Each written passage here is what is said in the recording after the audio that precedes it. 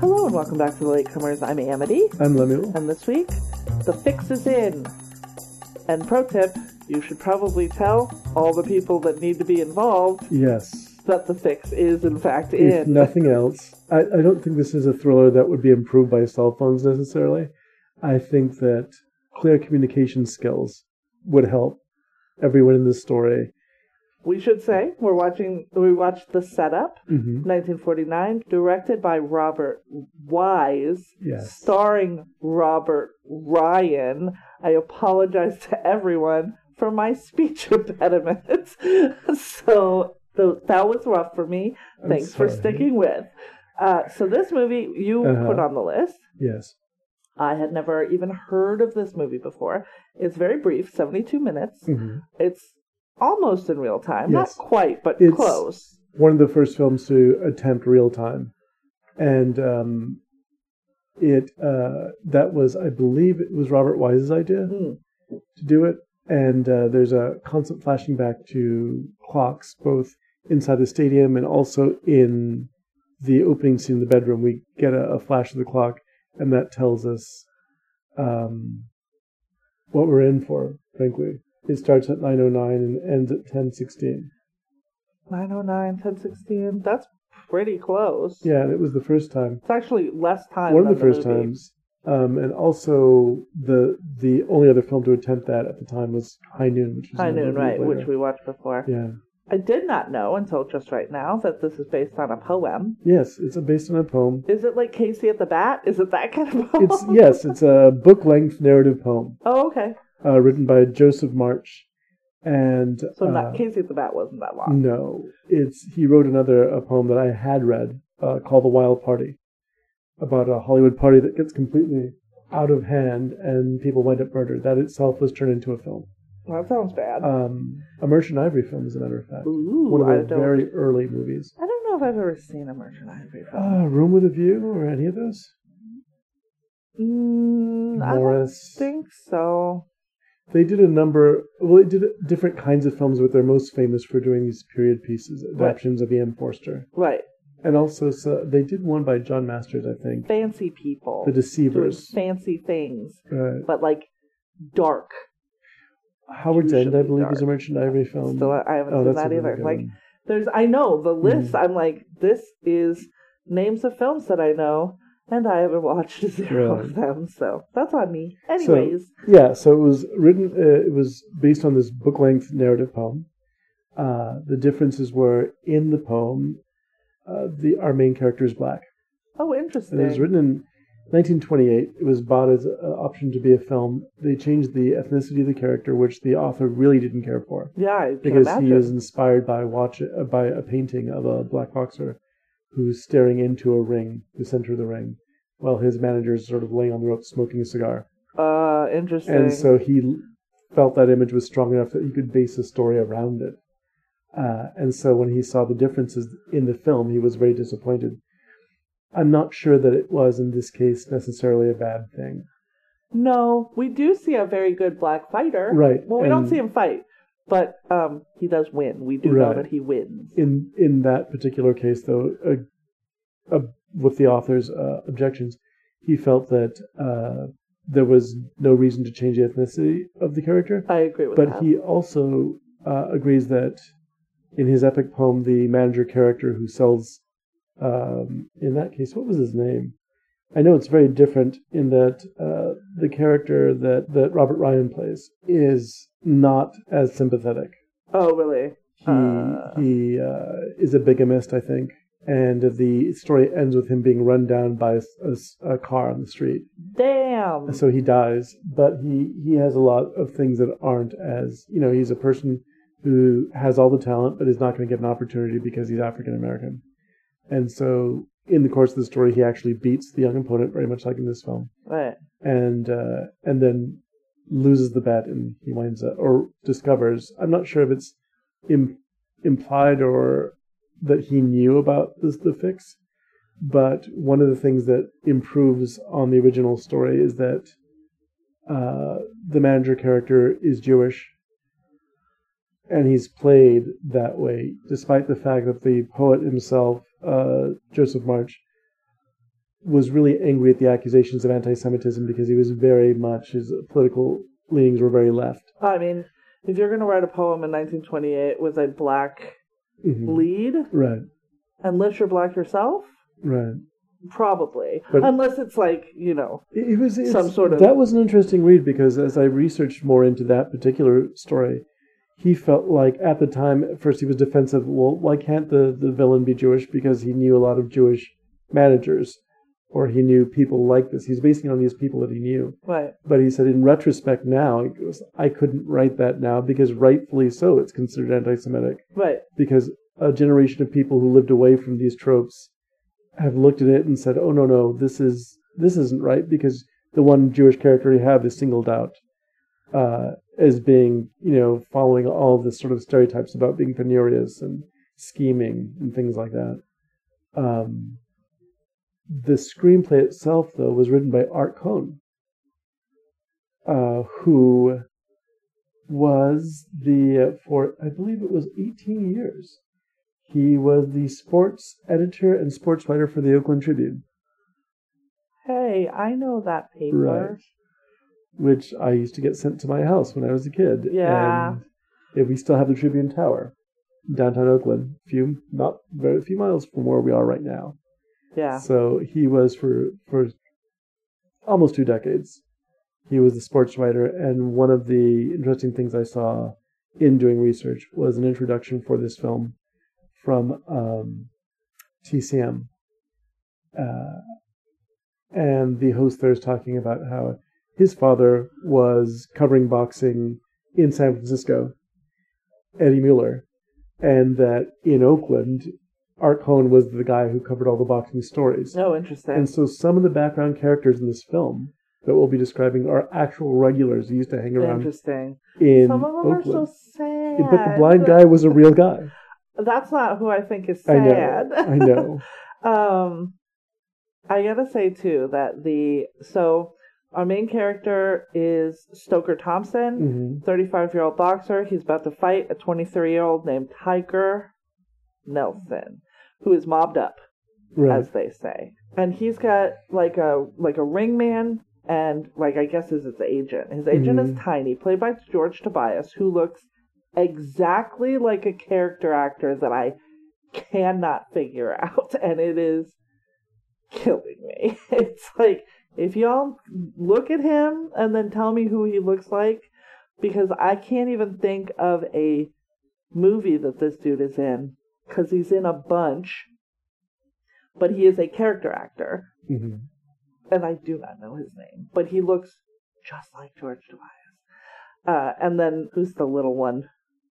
Is it Wallace Ford? No, Wallace Ford Percy Helton. Which is really, to me, and this will be a very unflattering description, but it's meant to be that, because this is a noir film. Oh, fair enough. He looks like someone shaved Piglet. Yeah. Or stripped him He's very... of his also, outerwear. And it is July in wherever Paradise City is. Is it Detroit? I don't even know. But it's hot, y'all. It is... Everyone is shiny. Everybody is so shiny in this movie.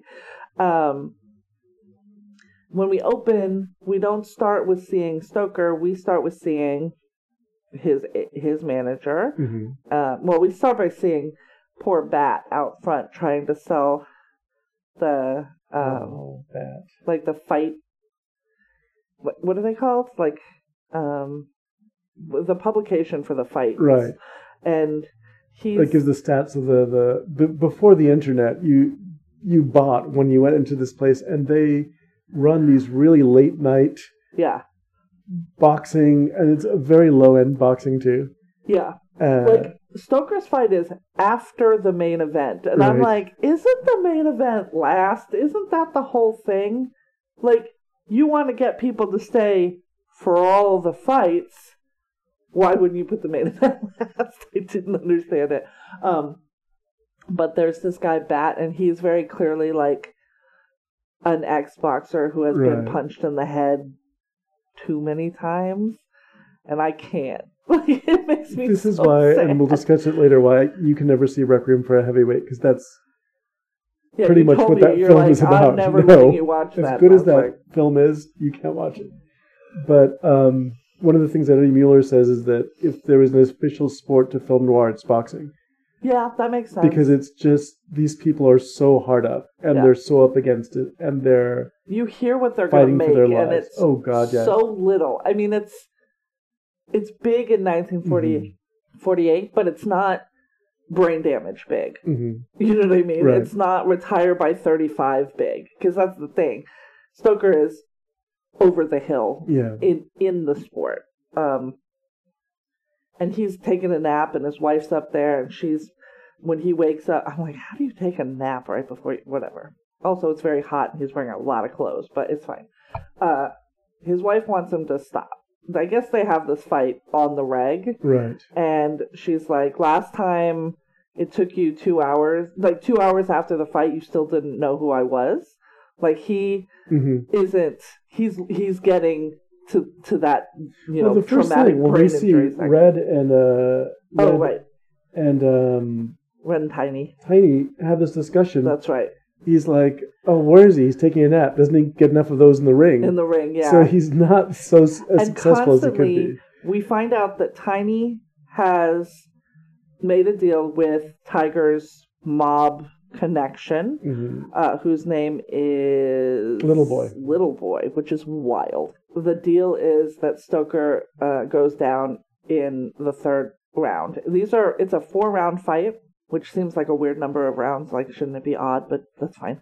He's supposed to go down in the third round. And Red is like, shouldn't you tell him?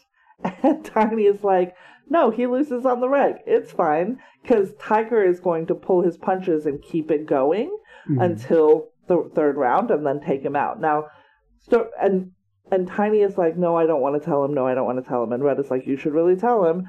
And they chose not to tell the fighter who is supposed to go down in the third round to go down in the third round. Which shows a great deal of faith they have. Faith so much. But Stoker is like, no, I'm gonna win. Like, I'm gonna win this fight. And that's when we see, that's what he's trying to convince Julie of is, I'm gonna win. He could then, if he wins tonight, he could get a top spot in the next fight, which will a fight which would pay $500 or $600. $500 could allow them to buy a cigar stand or invest in another boxer and start a new life. And Julie's like, I would rather you be alive than us have this money. Once again, the idea that $500 is life-changing amount of money is right, and especially wild. Now when you're looking at it, there's a scene later on where Julie's out buying him dinner. Yeah. She's buying dinner and she's taking it home in a bag. She gets 2 burgers, 2 cans of soup, 2 beers. It's $1.13, $1.16 with tax. She complains. And she goes, well, what did she say? Oh, for $1.16, you're not going to throw in a floor show? Floor show, that's what everyone's a smartass in this film. I was like, another hallmark of film noir. Yeah. I find Julie to be deeply unlikable. Yes. So I was just like, right off the beginning, I didn't like her. The fact that she leaves her seat empty, even though she's never not shown up, makes me like her less. Right. And the last line of the film makes me want to punch her in the fucking face. We'll get there, Ryan, but like, she's not a really good actor. He's so good. I've never seen him before that I'm aware of. And we're going to see another, because as Eddie Mueller also brings up, he creates some of the more sadistic villains in films. Really? He's very sweet in but this he's movie. A very decent guy here. And the one he's begging her to take this ticket that he held a ringside ticket for her. Yeah. And she just won't take it. And we later see her rip it up and throw it over like an overpass, like a commuter train that there's like there's a train's going underneath, and then it's heartbreaking because he really does want someone. We keep seeing him look out, and then we just see the empty seat. Yeah. I will say, so it's serious, right? There's a film noir, money's on the line, mob involved. There are bits in this movie. There are at least 2. Just comedic bits in this movie, and I think one of them is intentional and the other one I don't know if it is intentional. So during the actual fight, we see him in the training room or in the warm-up room, And that's where the green room or which whatever. is interesting. I think those scenes are dramatically some of the most compelling scenes in the entire movie. Yeah. Because you're seeing these guys, and again, there's like 4 or 5 titles in the world, really, that they're aiming for. And all these guys are so hard up, they're going to take the risk of getting their brains beaten out to get those titles. Yeah, there's like 6 dudes back there. The 2 that I remember particularly are the tall black... Luther Hawkins, and that's played by James Edwards. And it's a great pity that he did not come a few years later and become someone on the level of like Sidney Poitier, who really was the breakthrough actor, because he's really good. And he was good even in this. I saw him in a Tarzan movie once. He was playing a native chief, but he was really good in it. And we're going to see him again. We're going to see him play a character in the Stanley Kubrick film we're going to watch, The Killing. Oh, okay. Then I have seen him before, but I don't. Yeah, right, but he's also, we've seen him. It's interesting because he just blends in. We've seen him before also in. He is one of the men in The Manchurian Candidate. Okay. Raymond Shaw is the kindest, most. Yeah, that's him. Yes. Okay. Yeah. You know who he looks like is like a Harry Belafonte if he got stretched like Taffy. He's very tall, very kind of athletic. Obviously, in real life, he was a lieutenant in the army, I think. And he was called on a lot of times to be the black sidekick to a white hero in films. Yeah. But in the 50s, having that kind of level of integration, you see it in this film too. That was a step up from what they had been doing before. Anyhow. I am trying to Gunboat. Oh, that's God, the other one. That guy. David Clark is Gunboat Johnson, and he is heartbreaking. He's got to be older than Stoker, or at least he's wearing his age well worse than Stoker. He looks like he's maybe my age, like 43, 44. And he just keeps saying, what, 21, right, Stoker? 21, and he's talking about how I guess it's the current heavyweight champion, or a recent one, had lost 21 fights in a row and then became the champion. And the thing is, you could do that back then. Sure. Because boxing was a circuit, right? Yeah. So people just went from town, and his wife, Julie, she remained unnamed. She travels to all these small town venues.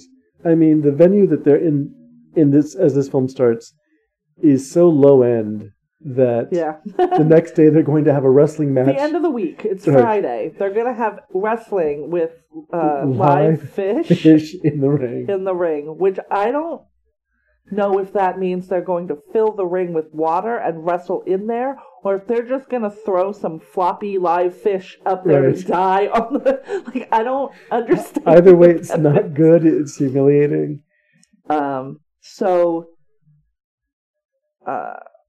We were talking about the green room. Yeah, Gunboat goes out and he loses his fight, unsurprisingly. He's brought back unconscious, laid out on the table.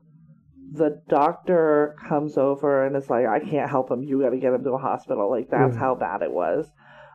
Hawkins goes out. I think he's the title fight, right? Or he's the main event fighter, and he wins. He gets a good luck on the way out and then, says that he won to Stoker as Stoker's going out after him, and he was like, hey, good luck. Like, he's so sweet. I'm just like, oh. Well, yeah, Stoker, he even gives him a wink. Yeah. Like, one of the things that I liked about this film is that there isn't a difference between the black boxer and the white boxers.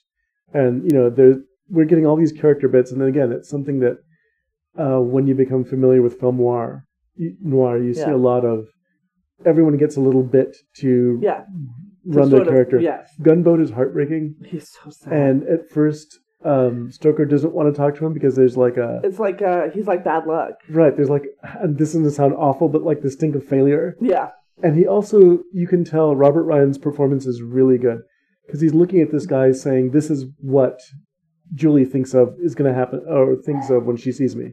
Right. She sees this as my future. I'm going to be this guy who... I mean, it could happen. If he had to go or if he went 2 hours after his last fight and didn't know who his wife was, right?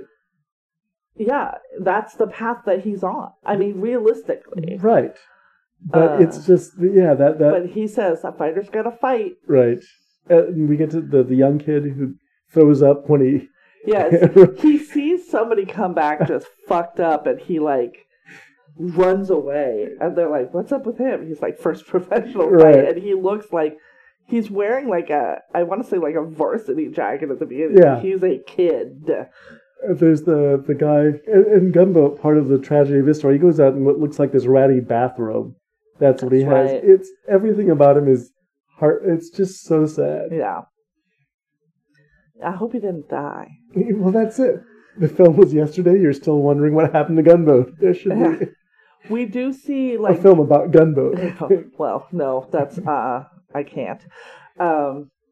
We see Julie at various points. She leaves. She thinks about going. She tears up the ticket. She's walking past like a newsstand, and they're playing the fights. And she hears that somebody got knocked out, and she's like stops and freezes. And then they say who it is, and she like visibly relaxes. And the fucking dude that runs the newsstand is like, too violent for you. And she's just like, she walks on.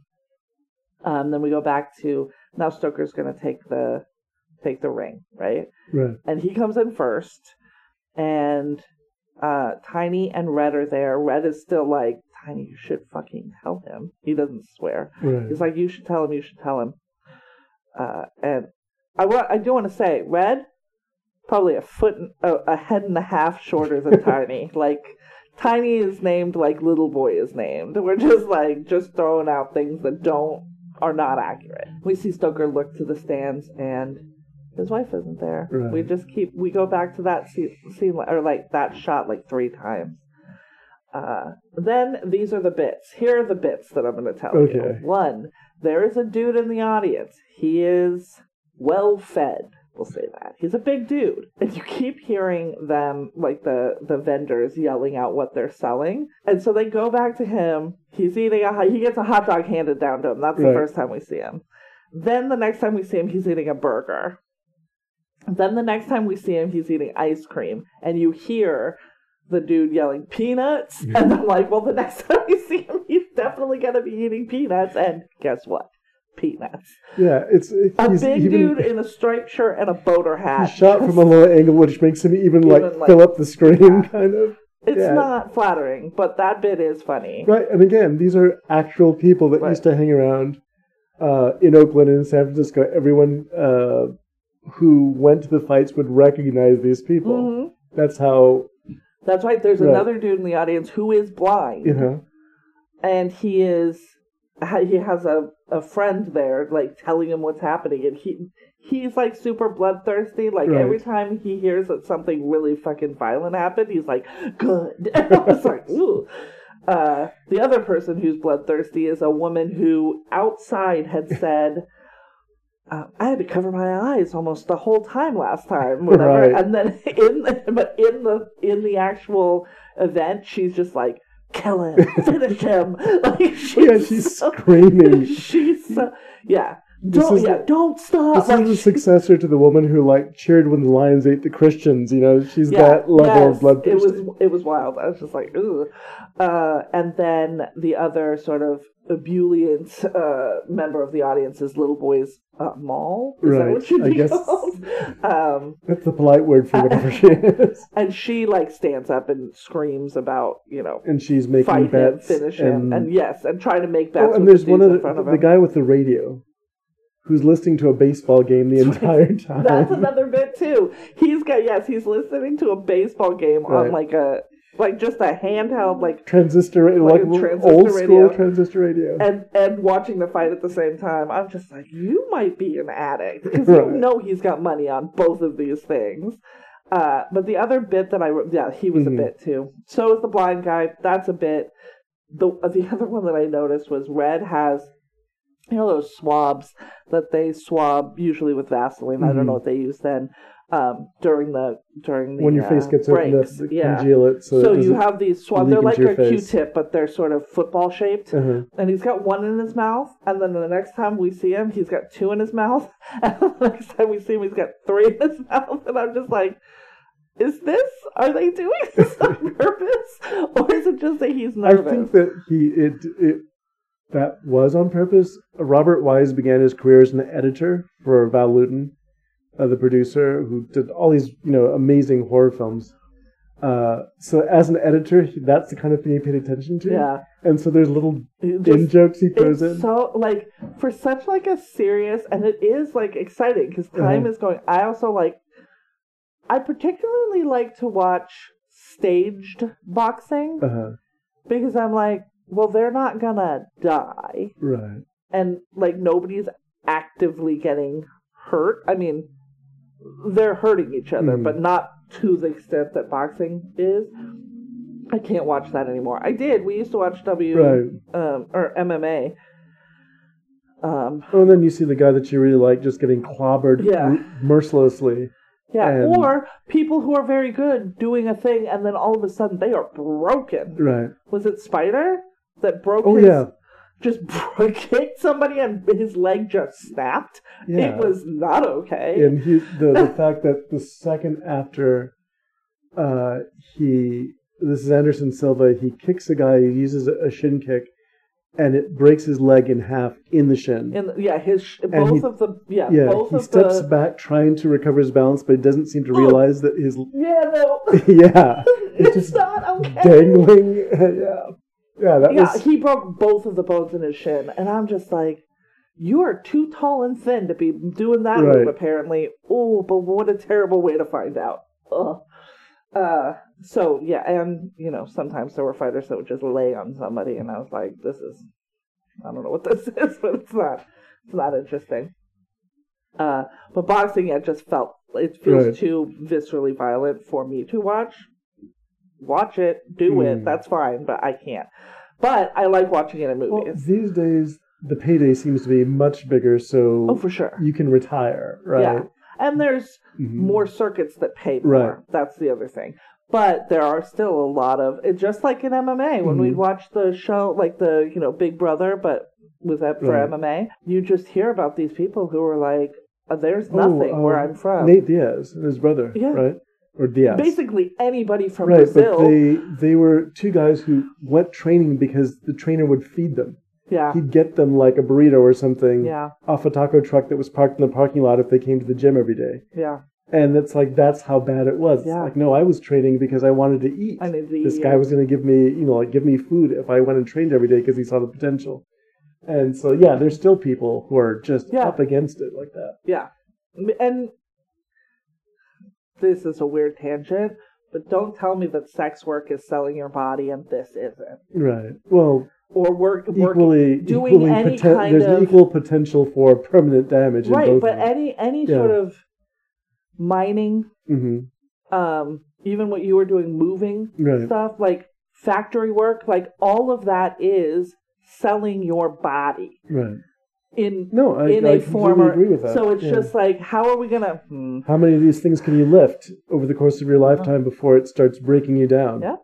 And what is it, AA sports teams that are, constantly trying to get to the payday, but they're making, $25,000 a year or whatever. Like, sad. So I will say the other good thing about this movie, that makes it a little bit thrilling, or quite thrilling, is the percentage of film that is fight. Yes. Especially compared to when we watched A Raging Bull, Rocky. Those movies are maybe 10% fight. Raging Bull even less, probably. Right. Raging Bull was not about the fights as much as it was about this guy. Yeah. And his quest for glory. Same thing with Rocky. Right. Just at the beginning, not at the end. This film has a lot more in common with Rocky because it's also about a guy who's just like, this is my self-respect. But this is with Stoker, this is really the end, and he sees it coming, and he has to... He's like, if not now, then never. Yeah, so and the fight is really brutal. It is, yeah. It's hard. But he keeps it up. He gets some good licks in, round one. He keeps it going in round 2. And you see Tiger is sort of corner men saying, you just got to keep it up through another. Because at the end of round 1, he's like, I want to just take him out. And they're like, no. Yeah, the agreement is that he's going to carry Stoker for the first 2 rounds and then drop him in the third. But no one told Stoker that. He's fighting to prove something to the wife that refuses to come and sit. Right. But also, he's been saying, I feel like I can do it. Like, in his body, he feels like he can do it. So they get through round 3 to everyone's consternation except Stoker. And he goes to the corner. And they're Bat, who's cheering him on. And Bat, who is cheering him on, because he's so sweet. He goes to the corner, and they're like, hey, you gotta go down. Like, you need to go down, because little boy has it set, you gotta go down, and he's like, nope. Right. And at that point, Tiny and Red are like, oh, we're in trouble. And he goes back in, just not having it. What I liked also was the boxing style that he's using. He's a guy who just is wading into the punches. He looks like a guy who spent so much time. I did say repeatedly, stop putting your face in his glove. Like, stop. Which when it's getting to you when you're like shouting commands at the guy on the screen. Protect your face. It was the 3 of us, us and our other roommate, our housemates are watching this film. And we're all, at some point or another, just like giving him directions and going, okay, this is a movie made in 1948 or 49, right? So there's no way he could have heard us even at the time. But like, put your hands up. He keeps hitting, and that's his thing. Is to take all this punishment and just to keep trying to get through it. Yeah. And there's low blows delivered. There's rabbit punches getting through. Yeah. There's all sorts of nasty stuff. It was funny because they say no rabbit punching at the beginning, and she's like, our roommate was like, why is that allowed? And I kind of had the same thought, because she thought it was just quick jabs like a bunny. And you were like, no, it's like a hammer fist on the back of the neck. Right. And I'm like, that's not good. But yeah, it's the fighting scenes are really well done, because you're just there and you feel after a while like, oh my god, it's almost exhausting. Yeah, you're in there with him, and we're seeing the entirety of the fight. Like we're seeing a whole fight, and it goes. What is it? 4th 3-minute rounds, right? And in the 4th round, Tiger is pissed because and we should mention Tiger comes in like Gorgeous George in the old wrestling days. He does, yeah. Beautiful head of hair. He's 23 to Stoker's 35. Right. So that's not great. Being 150% as old as your opponent is not great. But yeah, and Tiger is mad, and he's fighting mad, which don't do that. As we learned from Groundhog Day, don't do things mad. Driving, fighting, none of that shit's not gonna work. And he knocks. Was it in the 3rd round or the 4th round? Stoker gets knocked out. 3rd round. Stoker gets knocked down twice. Yes, he gets knocked down the first time and gets back up at like 4 on the count. He gets knocked down the 2nd time, and I think that's in the 4th round. And he gets to 10. Right when he gets to 10, he's up and he like pushes the ref out of the way. And I'm like, I'm pretty sure that's the end of the fight, sir. It should be, but you. But then you hear the woman and they let him fight. It's like that is an interesting aspect to this. Is these people look respectable, right? And they are bloodthirsty as fuck. Well, and that's when you look at Gunboat and Bat and the others, these are people who, the impression is from the film, other than the facial scars, like Gunboat is really messed up. Yeah. They do give Robert Ryan some cauliflower ears. But aside from that, you talk to them, you would not guess this is what they do for a living. Now, the audience is really bloodthirsty, but the boxers don't seem to be. No. None of them is going out there for blood. Right? Yeah. They're not going out there for blood. They're not out there for... Tiger starts going for blood at the end because he's like, why the fuck hasn't he laid down? Right. Well, he thinks he's been double-crossed, but... That's right. We don't find out or Stoker doesn't find out until the 3rd round that it's time for him to lay down. It's like... He wasn't going to go for that anyhow. No. Because he has something to prove. Yeah. Although, I mean... here's the thing about telling your fighter. Presumably at that point they also get some money. Right, and so you can understand why had they kept the original story and it was a Jewish manager, then that's not great. And this guy is an absolute and thorough cheat because he gives what's his name? He gives Red. Yeah. He gives Red. He originally promised him $20. Now he's only going to give him $10. That's right. For what is that? right. 100? I think they're getting 100 or 120, something like that. And he's getting $50 extra or something to throw the fight. It's just it's not. I mean, what that is sad. then is different than it is now, right, but it's still not for the amount of punishment you're putting yourself through. It's not worth it. Yeah, and the damage to somebody's career that you're fixing to do. Like, unless he becomes the guy that does that throws a fight, that only works so many times. Yeah. See Pulp Fiction. And I think Pulp Fiction, as we saw, borrows from this because you're getting that guy who is supposed to throw the fight and he doesn't. Yeah. And he winds up, in that case, being made much later and made by Quentin Tarantino. Yeah. He actually, Butch kills his opponent in the ring. Yeah.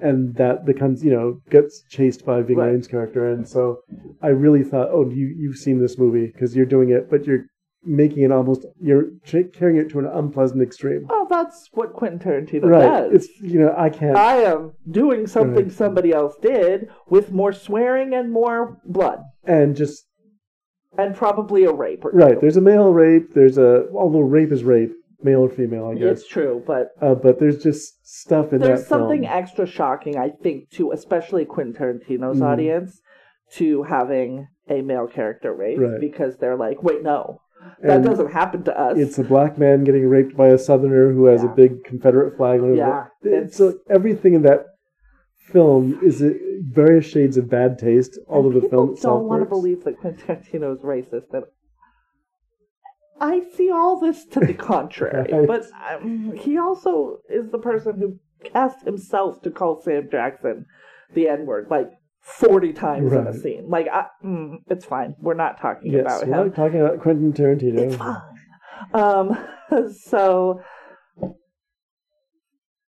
So Tiger and him, they're going at it. Tiger and him are going at it. He gets knocked down. He does get up right at 10. And pushes the ref out of the way, and they go back at it, and he does knock Tiger out. Out. Unconscious. At which point, Tiny and Red are already by the door, because they're like... Stoker turns around, and they're gone. And we had heard earlier, like, when his girl was making the bets with the dudes in front of him, he was like, no, pay, because she lost something to them. And she's like, well, it's not, I'm not really going to pay you. And he's like, no, pay them. I don't like Welshers. And I'm like, oh, no. Yeah. And then he goes back to the green room, at which point little boy comes in, shoos the arena workers, the doctor, and the dudes that are just sitting there like they're like the arena. You're like, blow, and they all go. Yeah, they go. He's like, walk up on your way out. And he basically is like, this is not going to stand. And then he leaves. And then Stoker's like trying to sneak out. He's going to all the exits because he's like, I don't want to go out there. They're going to kill me. And also, I'm tired and beat up. Like, he's not in... No, yeah, he's not in the condition to fight off these guys. He's just... Also, there's like 4 of them. Right. Well, Little Boy's not going to do anything. But there are 3 other of them. Well, Little Boy does, as we find out. Yes. Much to his regret, actually. Well, once you get held down, then he'll do something. But he's not a tough restrain. Yeah. But he can't get away from them, and he gets cornered in an alley, and they hold him down, and then Little Boy breaks his hand with a brick. Now we should mention right before that with a brick. He and they beat punches. He's punching because he fights really as best you can, given the odds. Like an animal in a trap. And he keeps knocking his Tiger down. Like, there he goes. Just keep hitting him. But unfortunately, there's too many of them, and they hold him all, on his arms and legs. So he has no Billy, and little boy punches him in the face. Yeah. And then just right after, Stoker gets one arm free and just gives him a shot right across the face. Yeah. And makes him bleed. Yep. And that's when he winds up getting his hand shattered. Yeah. I don't know if it would have gotten that bad had he not hit, but that's what he does. He's a fighter. He's going to fight. Yeah, he's not going to stand there while this dude is just standing over him. That's not... Especially because he's like, this dude's going to slit my throat. Like, I got to get out. I got to do something. They leave him, and he, like, staggers out. And it takes him, like, a minute and a half to stagger out. And we're watching in real time. Julie's up in their apartment, you know, making soup on a little hot plate, and she sees him. And she, like, runs down and she's screaming his name. And she's calling him Bill, though, because she doesn't call him by his stage name. And she runs, and he says, she, like, scoops him up, and she yells at people to call for help. And they say, okay, I'll do that. Like, you hear it off screen. And then he collapses into her arms, and he says, I won tonight. And here's where Julie becomes the fucking villain. She says, yes, she answers, and she's like, she's got tears in her eyes and a smile on her face, and she said, you won tonight. We both won tonight. And I'm like, you're a cunt. What? It's, I get the sentiment. That is the quiet part that you don't say out loud. I was like, oh, this bitch is... I know that dude just broke this guy's hand and is the villain. This woman is the villain of his life. She comes across very unsympathetic. Ooh, I didn't like her. Because her whole thing is, you know, she tells him earlier, oh, we can get a job, we can do this other... Here's why I have a problem with a character like that. It's like a cop's wife complaining that her husband's job is dangerous after she married him after they were a cop. When you knew what the fuck you were signing early in the film, one of the first things in the film is watching people going up to the marquee and they see the fight card. And one guy says, Stoker, you know... He's still alive? Stoker Thompson is still fighting? I used to watch him when I was a kid. And his friend goes, you're that old? And just between the two of them, he has been doing this forever. And like you said, that means that when they got married, she knew perfectly well what he did. Right. And she is going on about how he could go back to being a dock worker, go back to being these other things. This guy has a fight left in him, and I really feel like she should have been there. Yeah. And so as she's wandering around... Because it also did seem like he was like, if I don't win... Yeah, that's it. It's like one last score. But like, if it doesn't work, it doesn't work. Now, he may have said that a dozen times previously. And I appreciate the fact that, yes, forgetting your wife's name for 2 hours is... You should understand that it is time to step down. But he really believed in... And that's the sad part. The only people who believed in him was the old pug who's selling out, the fight cards before the fight. That. And then eventually the blind guy is shouting encouragement to him. Yeah, a bunch of people were against him at the beginning, and then as soon as he stood, they are fickle. They're just going to cheer for whoever is currently winning. Yeah. Like, if it means you're hurting the other one, I'm on your side. One of the best depictions of this was a film that we didn't put on the list, which was Fearless, the Jet Li film. Where he fights his way to become the champion of his... You mean Jet Li's Fearless? Yes. He fights to become champion of, through all these challenge matches, and there's this sort of like beggar who's all in rags, who's constantly cheering him on. When will he become the fighter, the champion of our province, and whatever. And then near the end of the film, he realizes that that's the hubris that he was following, was listening to this guy. Oh, yeah. Who is possibly, he sounds like he has mental health issues near the end. And this is the guy who he's been listening to, and he's wind up, losing his family. He winds up, his family gets killed by one of his rivals' children. He winds up killing a man in a combat, and all this time there's a scene of recognition where he goes, "This is what I was doing this for, because this guy was cheering me on every time I went to fight." And so that whole kind of, it really comes across, and it does here too. It's like these people would cheer for Tiger, what's his name? Tiger Nelson, given the opportunity, if he was winning the fight. They started with him, and then they jumped to Stoker, but they'll be cheering on the wrestlers in the fishing, with the live fish. The next night. I'd go. Although to I'm that curious just about to seeing see, that fight. What the hell do you mean by that? Are they hitting each other with mackerel? That would be. I mean, that would be interesting. given the WWE, that wouldn't surprise me, but that Right. didn't exist then. No. Neither is the WWE or the prior WWF. Right. Yeah, I don't But understand. on some level, that kind Although of I have seen The Wrestler, so I'm like, yeah. there's all sorts of levels of showmanship, and this was very low on the level of, well, things that it's just like I said, in monumentally bad taste. A lot of it. All right, thrilling for Yeah. sure. In real time, yes. Boxing, mostly. Yeah. It was mostly boxing. I don't know if it was mostly boxing, but it was like, well, let me see, because there's a shot, like a time by time thing.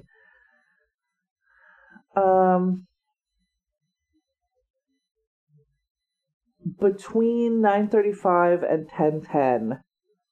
10:10 is when he gets beat. So 20 minutes of the movie or so, Right. which is 2/3, is fight. That's good. That's a good amount if you're gonna make a movie about boxing. We love that. Yeah. And they get across it, like, you care enough about the character. Like, Right. I feel like in other boxing movies, they're like, wait, we got to give you a bunch of character stuff so you give a fuck about Right. this guy. We give a fuck about this guy. We Well, know him for 20 minutes. And before with he all starts apologies fighting. Or to 30 minutes. Sylvester Stallone, that film took so long to get you to like this guy. As you're saying, this movie, right off the boat, you're on his side because you Yeah. can read the desperation in Robert Ryan's Yeah. performance. Like, I got to do this. I got to do this. I got to. But also, like, and I don't know if it's Robert Ryan or the direction or the writing. He seems like an extremely decent dude, Right. and you're just like, no, this is. Well, it's probably all three. You Okay. have a world-class director, a man who spent 18 years at a desk writing about boxers, so he knows that Right. world.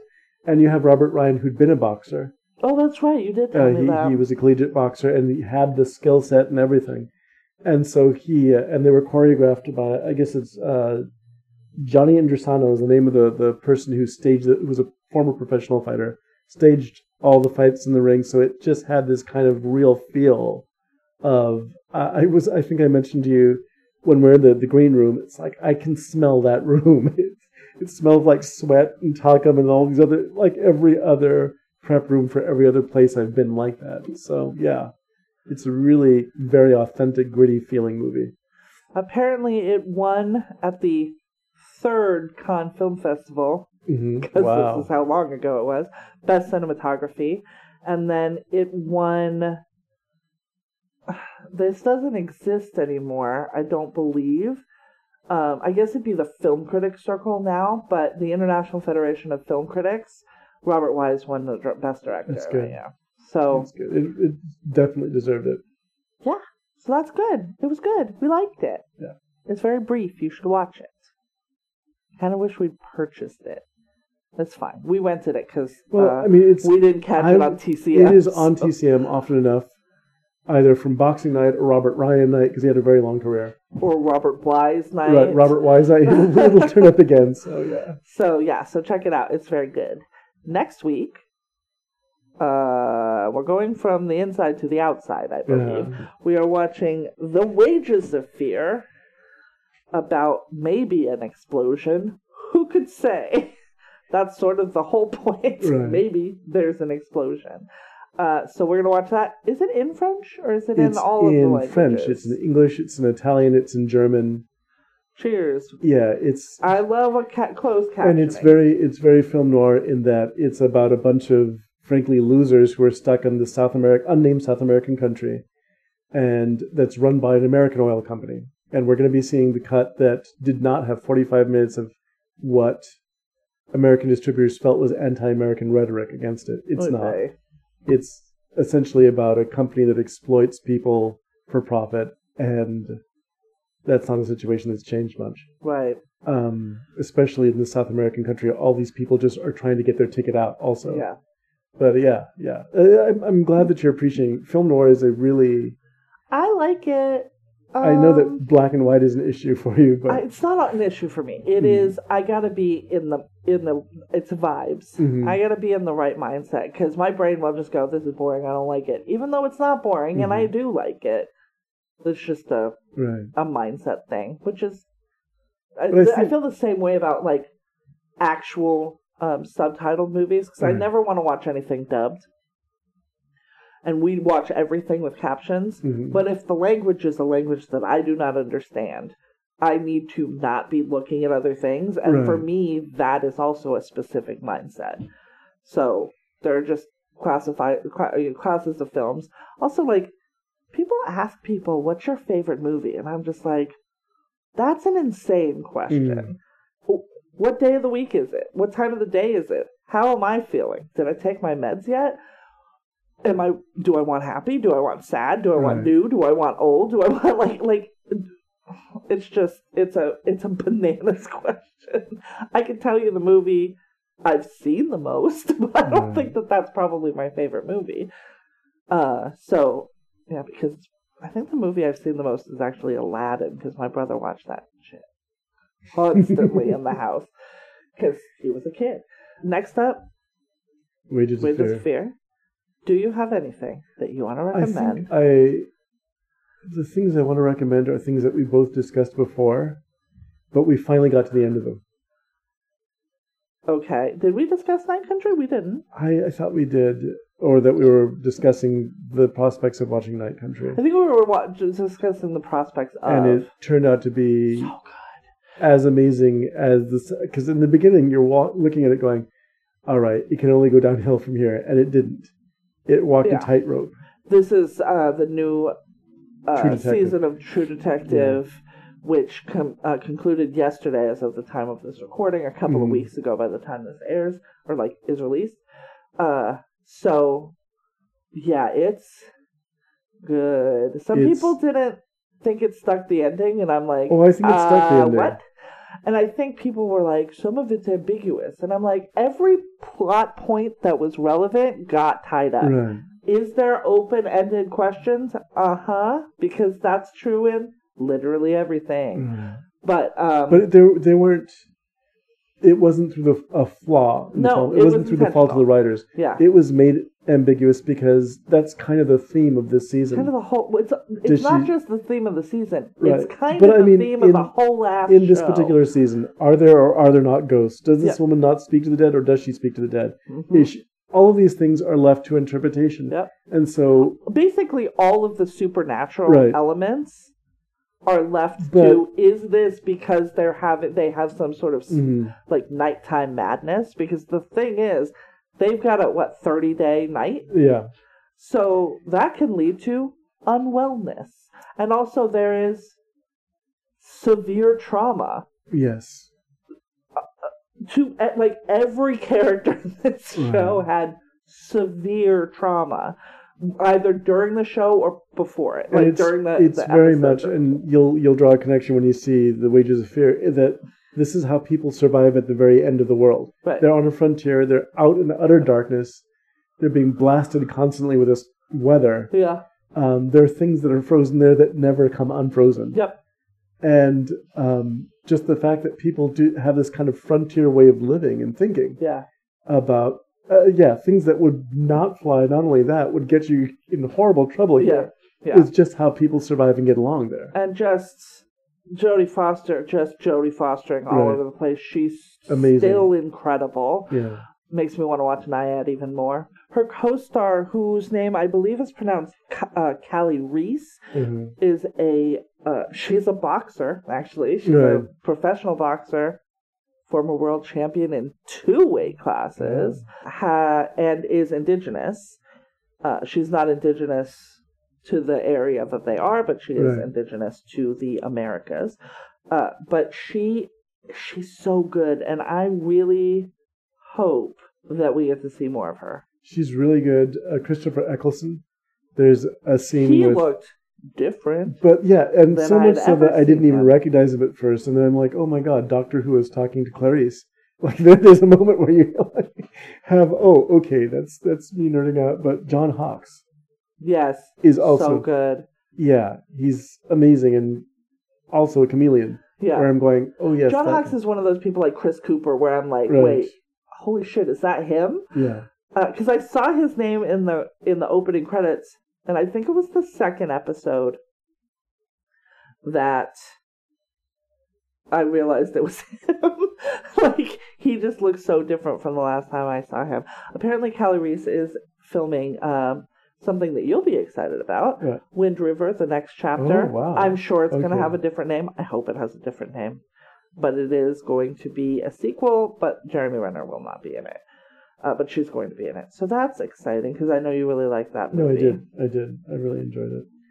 I liked it too, actually, when we finally watched it. Anything else you want to talk about? Well, you didn't recommend yours. I think we both... Anything else I would like to talk about? Echo. Yeah, we finished Go Echo. watch that. People didn't like it. I say yes. Here's the thing. Go watch all the shows about the Indigenous women. Yes. Just go watch all the shows about the Indigenous women. They're amazing. And they're both... they're different. I liked for sure. seeing the performances by Indigenous women as Indigenous women. And this has been a good year for them. Since Killers of the Flower Moon...